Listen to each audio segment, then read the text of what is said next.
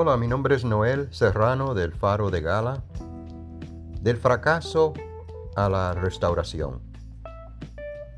A veces una situación difícil puede hacernos desear huir, a menos que mantengamos los ojos fijos en Cristo y nuestra confianza anclada en la palabra de Dios. La desesperación por encontrar alivio nos tentará a tomar el asunto en nuestras propias manos. Eso fue lo que hizo Onésimo. Era uno de los millones de esclavos que había en el Imperio Romano, y llegó el día en que decidió que ya estaba harto, pero no solo huyó, sino que también robó a su amo. Aunque Onésimo pensó que estaba trazando su propio curso huyendo a Roma, Dios dirigió su camino hacia el apóstol Pablo, quien lo condujo a Cristo. En su intento por liberarse, Onésimo descubrió la alegría de convertirse en un devoto siervo de Cristo.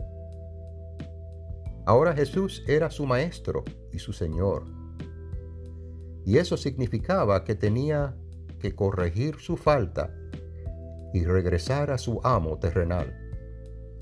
Puesto los esclavos fugitivos enfrentaban la pena de muerte, Pablo intercedió en su favor con una carta a su amo, Filemón, un creyente que al parecer él había conducido a la fe. Hasta cierto punto de su vida, Onésimo no había cumplido con su nombre, que significa útil o provechoso. Pero Cristo cambió su vida y lo convirtió en un hermano amado que sirvió a Pablo durante el encarcelamiento del apóstol.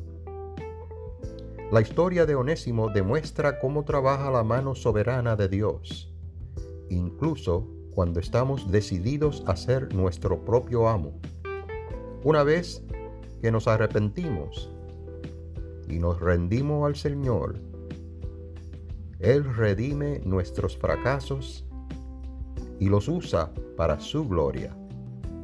Las cosas que recordamos con vergüenza ahora se convierten en ejemplos de la gracia y del poder de Dios para transformar vidas. Este es Noel Serrano del Faro de Gala. Lo siguiente ha sido una presentación de la Fundación Gala.